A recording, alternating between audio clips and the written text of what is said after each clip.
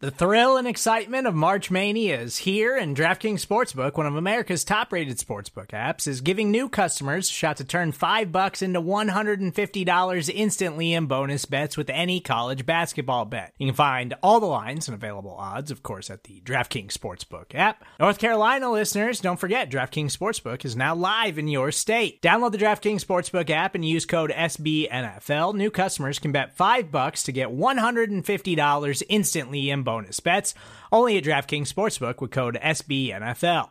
The crown is yours. Gambling problem? Call 1-800-GAMBLER, or in West Virginia, visit www.1800gambler.net. In New York, call 8778-HOPE-NY or text HOPE-NY. In Connecticut, help is available for problem gambling. Call 888-789-7777 or visit ccpg.org. Please play responsibly on behalf of Boot Hill Casino and Resort. 21 plus, age varies by jurisdiction. Void in Ontario. Bonus bets expire 168 hours after issuance. See dkng.com/bball for eligibility, deposit restrictions, terms, and responsible gaming resources. Hello, welcome back into the podcast that we like to call From the Podium, where you hear directly from your Kansas City Chiefs. I'm host and audio producer of the Arrowhead Pride Podcast Network, Steven Serta. On Monday, we heard from Chiefs general manager Brett Veach after the Chiefs drafted 7 players in the 2023 NFL Draft. At the NFL League office, to the mayor's office, to Kathy Nelson, the Sports Commission, just what an awesome 3-day event here. And I think Kansas City should be proud of what they accomplished this past weekend. Additionally, I want to give a big shout out to my staff, my personnel staff, coaching staff, for really going after it hard after the parade, right into the pre-combine meetings, to the combine, to the free agency process, to the pro days, get us up to speed and get us where we need it to be. Certainly excited by how this weekend turned out, and adding 7 new draft picks to our football team, along with a handful of talented free agents. So look forward to seeing these guys this week and getting them up and running and helping us this 2023 season. So with that, I'll take your questions. Go first to Seren Petro. Go ahead, Seren. Brett, a couple questions real quick. Just first of all, the trade climate as far as being able to move up when you did. I know you did several times. Were there opportunities? Were there options for you to trade back? And do you give any consideration for that? And Brad, I'll have a quick follow-up as well. Yeah, I think, and I think I kind of hinted at this on Thursday night. Seren, I think, our staff, I mean, we're aggressive, and, we build our board and we believe in our board. And if there's a range that we feel makes sense for us, I mean, we'll certainly explore that. And we did that Thursday night, and we explained some trade opportunities. And I think the window just from 18 to say 22, 23 was just a little bit uncomfortable for us because, we do believe in our board, but at the same time, we do believe in obviously a volume of good players, and it's a long season. You have to have depth on both sides. So there was a lot of things we wanted to get accomplished this week. So we explored that. And when the price was a little bit too high for us, we still explored 24 to, 26, 27. At that time, no one wanted to trade. So we had a window there where we inquired, and again, the price was a little bit too high. And then after that, there was no teams, wanting to trade. These teams wanted to pick. There was a small move there from Buffalo and Jacksonville, but didn't get any feedback from the rest of those teams. So we were content because we had a player in Felix that we liked, and then we were able to do some maneuvering the next couple of days. And then the follow-up is, did it seem like there was a wide variance of what the picks were being valued at? Like in some cases, we saw some, picks that seemed to have a lot that went into it. In other ones, it seemed like, a fourth rounder, if you go by some of the charts, that seemed like they were maybe discounted. Did it really vary dependent upon the teams? And did it surprise you a little bit that some were asking for so high when some others seemed to be low? I think it's, you see it every year where, and when we go into a draft, we have the historical trends of what has been traded for this pick or that pick throughout the course of the year. And we utilize those when we're talking to teams, 3, 4, 5 picks prior to our selection. But also that gets adjusted in real time. Well, hey, this guy just went for this or that, but it really depends on the team and their motivation to move down and the team's motivation to move up. So if a team is there, I think typically teams are doing a number count in their head. And if they aren't comfortable selecting a player they want or are really confident they're going to get them just a few picks later, they sometimes take lesser value just to acquire another pick. But I mean, these things change, and it just depends on how motivated the seller and the buyer are. Let's go next to Sam McDowell. Go ahead, Sam. Thanks, Brad. I'll have a quick follow-up, too. Brett, I'm specifically referring to the wide receiver spot. Andy obviously uses a lot of those guys. So how much do you look at what you currently have on the roster versus just getting the guy that's at the top of your board if you had a blank slate of no wide receivers on the roster? Yeah, I think we take a little of everything into account. I think at the end of the day, I think we're just trying to add talent to the roster at all these positions. And I think the cool thing about Coach is he's going to highlight their skill set and get the most out of them. And so I think that's the value in staying true to the board. Let's find a guy we like. Let's tear him. Let's stack him. Let's stay true to the board. Let's get good players here, and then allow Coach and his offensive staff to do their thing and just put these guys in the best position possible to utilize their skill set. Then obviously you go into the draft, you don't know exactly what positions you're going to wind up with your 7 picks. So now that you do have that information, what do you envision is sort of left to accomplish before you hit training camp here? I mean, we're always trying to improve this roster, and we'll continue to monitor the names that are on the streets. And there'll be a handful of guys that have mini camp invites, or I should say rookie mini camp invites. And, we'll get a list of those names. And, if we can improve the 90th person on our roster, we'll do that. And that will be no different to how we approach this summer. We'll get into training camp, and we'll start logging the tape on the preseason games and the position battles there. And, so, I mean, I feel like we have a competitive roster that can go out there and compete to win games, but I also feel like there's always room to improve, and we'll continue to do that from now until the end of the cutdown day. Let's go next to Pete Sweeney. Go ahead, Pete. Brett, before the draft, you talked about the tackle positions, kind of a changing of the guard for you there, and how you leaving it open for Jawan to maybe shift to left, stay at right. What does injecting Morris into that equation mean for right tackle, left tackle? You guys feel like it'll be Taylor at left and you'll figure out right, or is it just still you're going to try and mix and match here? I think there'll be a degree of mixing and matching. I'm sure it's safe to say that, as we sit here today, I mean, Taylor will be able to go out there and run left tackle with the ones. And then I think we'll have good competition between Niang and, as you mentioned, Wanye, just brought Wanye in here. And then Kennard, I think, has some flexibility too. So I think all three of those guys will bounce in there. And I think at least for sure, Kennard will go back and forth to tackle and guard. And I think Wanye has some tackle guard flex. So I think you'll see Coach Heck do a great job of just, mixing and matching. And then when we get training camp, just let the competition speak for itself. Let's go next to Nate Taylor. Go ahead, Nate. Hey, Brett, now that the draft is concluded, just where do you feel confidence-wise that you can get an extension done with Chris Jones between now and the start of training camp? Well, I don't until you get a deal done. I don't know in this league if you're ever confident with anything, but I think that's on the list of things to do. And we get into the off season, and you're into combine meetings, and then you're into free agency, and then you're into the draft, and then after the draft, we let the dust settle and start working on the future and things we can get accomplished in the spring. So we'll spend time, and obviously we have a great relationship with Chris and his staff. So we'll get to work and see what we can do. And those things usually take a little bit of time here. So, we have a little bit of a runway now until the start of training camp to hopefully get something done. Go next to Adam Teicher. Go ahead, Adam. Hey, Brett. Wanted to ask you about wide receiver and what kind of jump and roll, if you will, you see from Sky Moore and Kadarius Toney this year. And I want to throw Rashee Rice in there. What kind of role do you see for him as well? And Brad, I'll have a second question. Well, I think all three of those guys are extremely talented and versatile. These are guys that, you can do some different things with.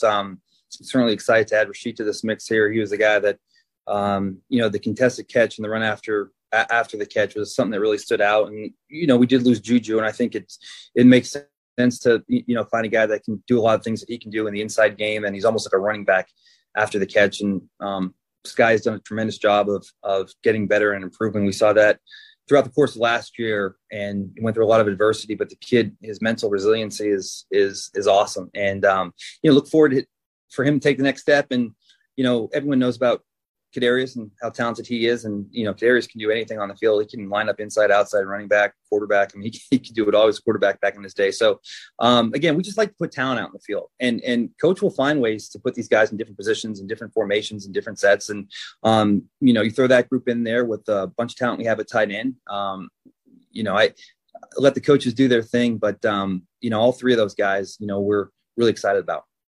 Okay. And also, I asked you about this couple of weeks ago, but now the deadline is here or almost here. Just wanted to see where you are with Clyde on that 5th-year option.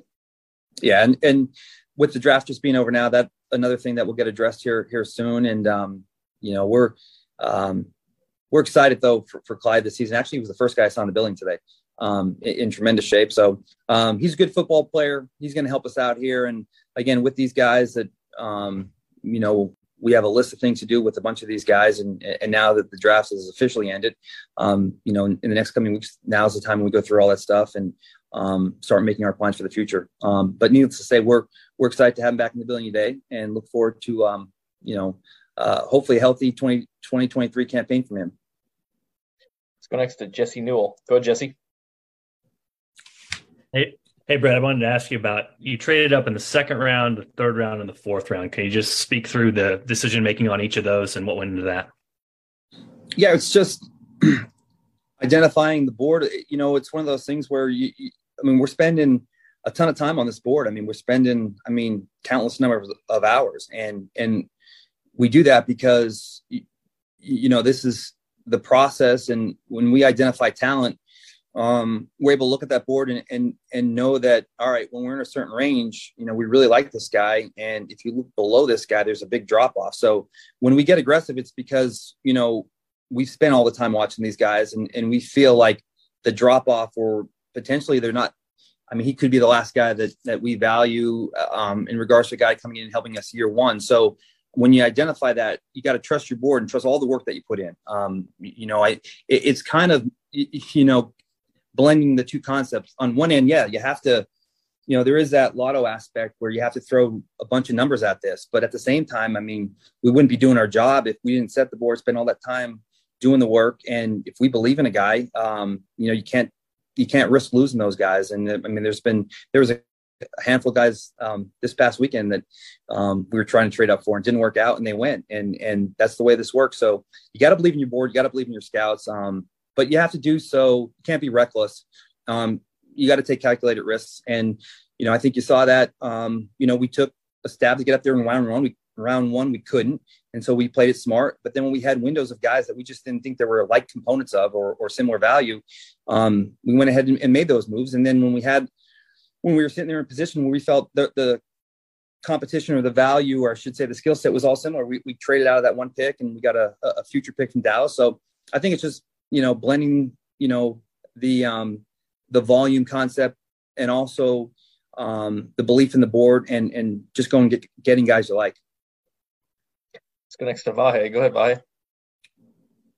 Hey, Brett. I know you said Thursday night that you found some reluctance with AFC teams to trade with you guys, that they weren't interested or they were asking for exorbitant prices. And it looked like that changed a little over the weekend, but I just wonder if you can distinguish this year from past years in terms of teams, especially rival teams, being willing to cooperate in the draft, and if that tone has changed a little bit with the success of the last few years.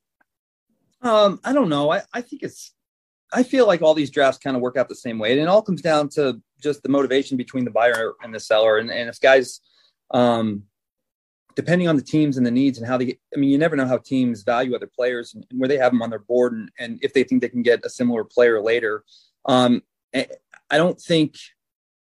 like to think, all these teams operate from what's best for the team. And if they think staying there and adding a player that they can't get later is the best thing, they do it. And if they think there's a like component, or maybe they're not as high on a pocket of players, then they move down. I don't think that, I know from my standpoint, I've never made a call or taken a call from another team and said, well, that might be better for them. I think I always operate from what's best for us. And to me, all these teams have the same name when it comes to draft day. If they have a pick I want, or if they're trying to, come up and they, want to pick from us, I just look at the value and how does it make us better?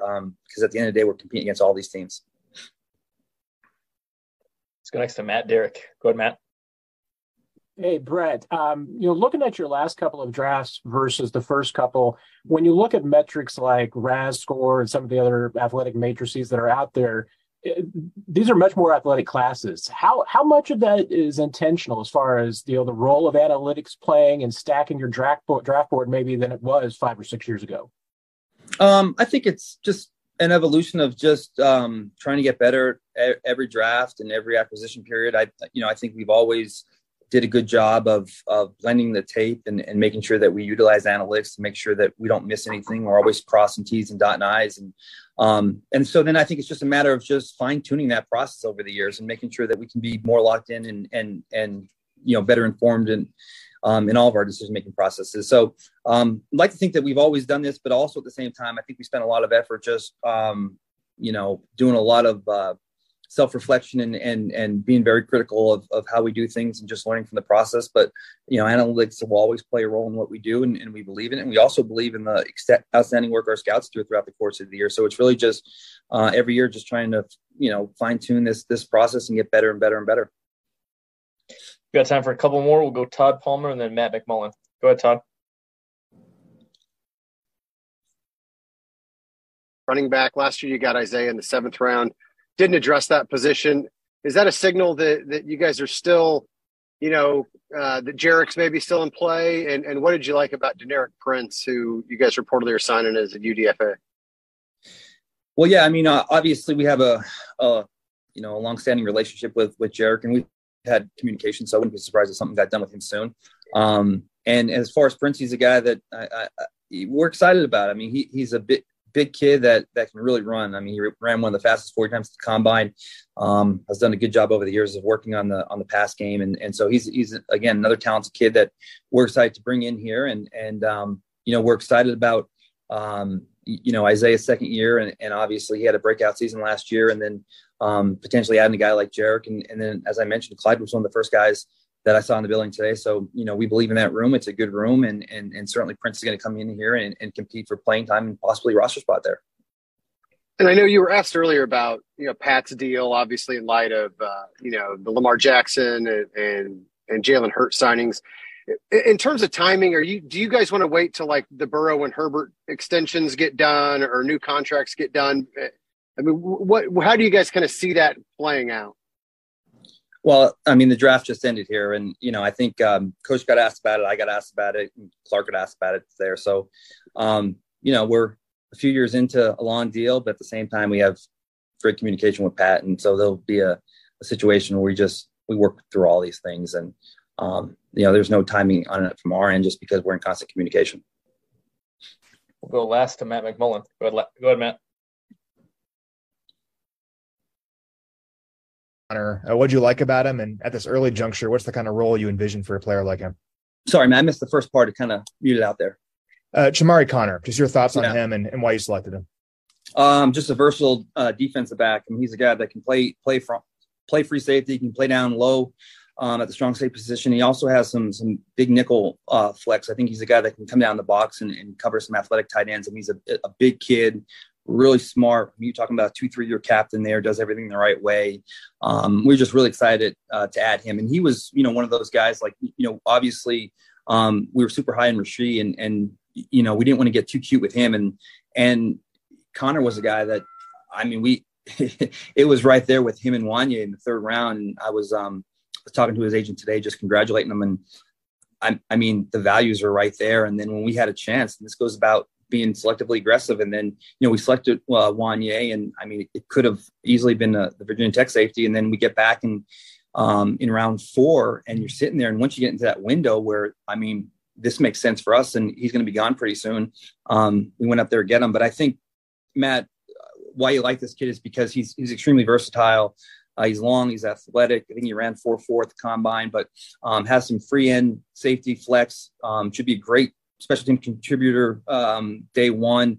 And at the same time, I think there's also some nickel flex, some big nickel flex to match up with some of the athletic tight ends these teams have throughout the league. Brett, we appreciate the time. Thanks for joining us. Awesome. Appreciate it.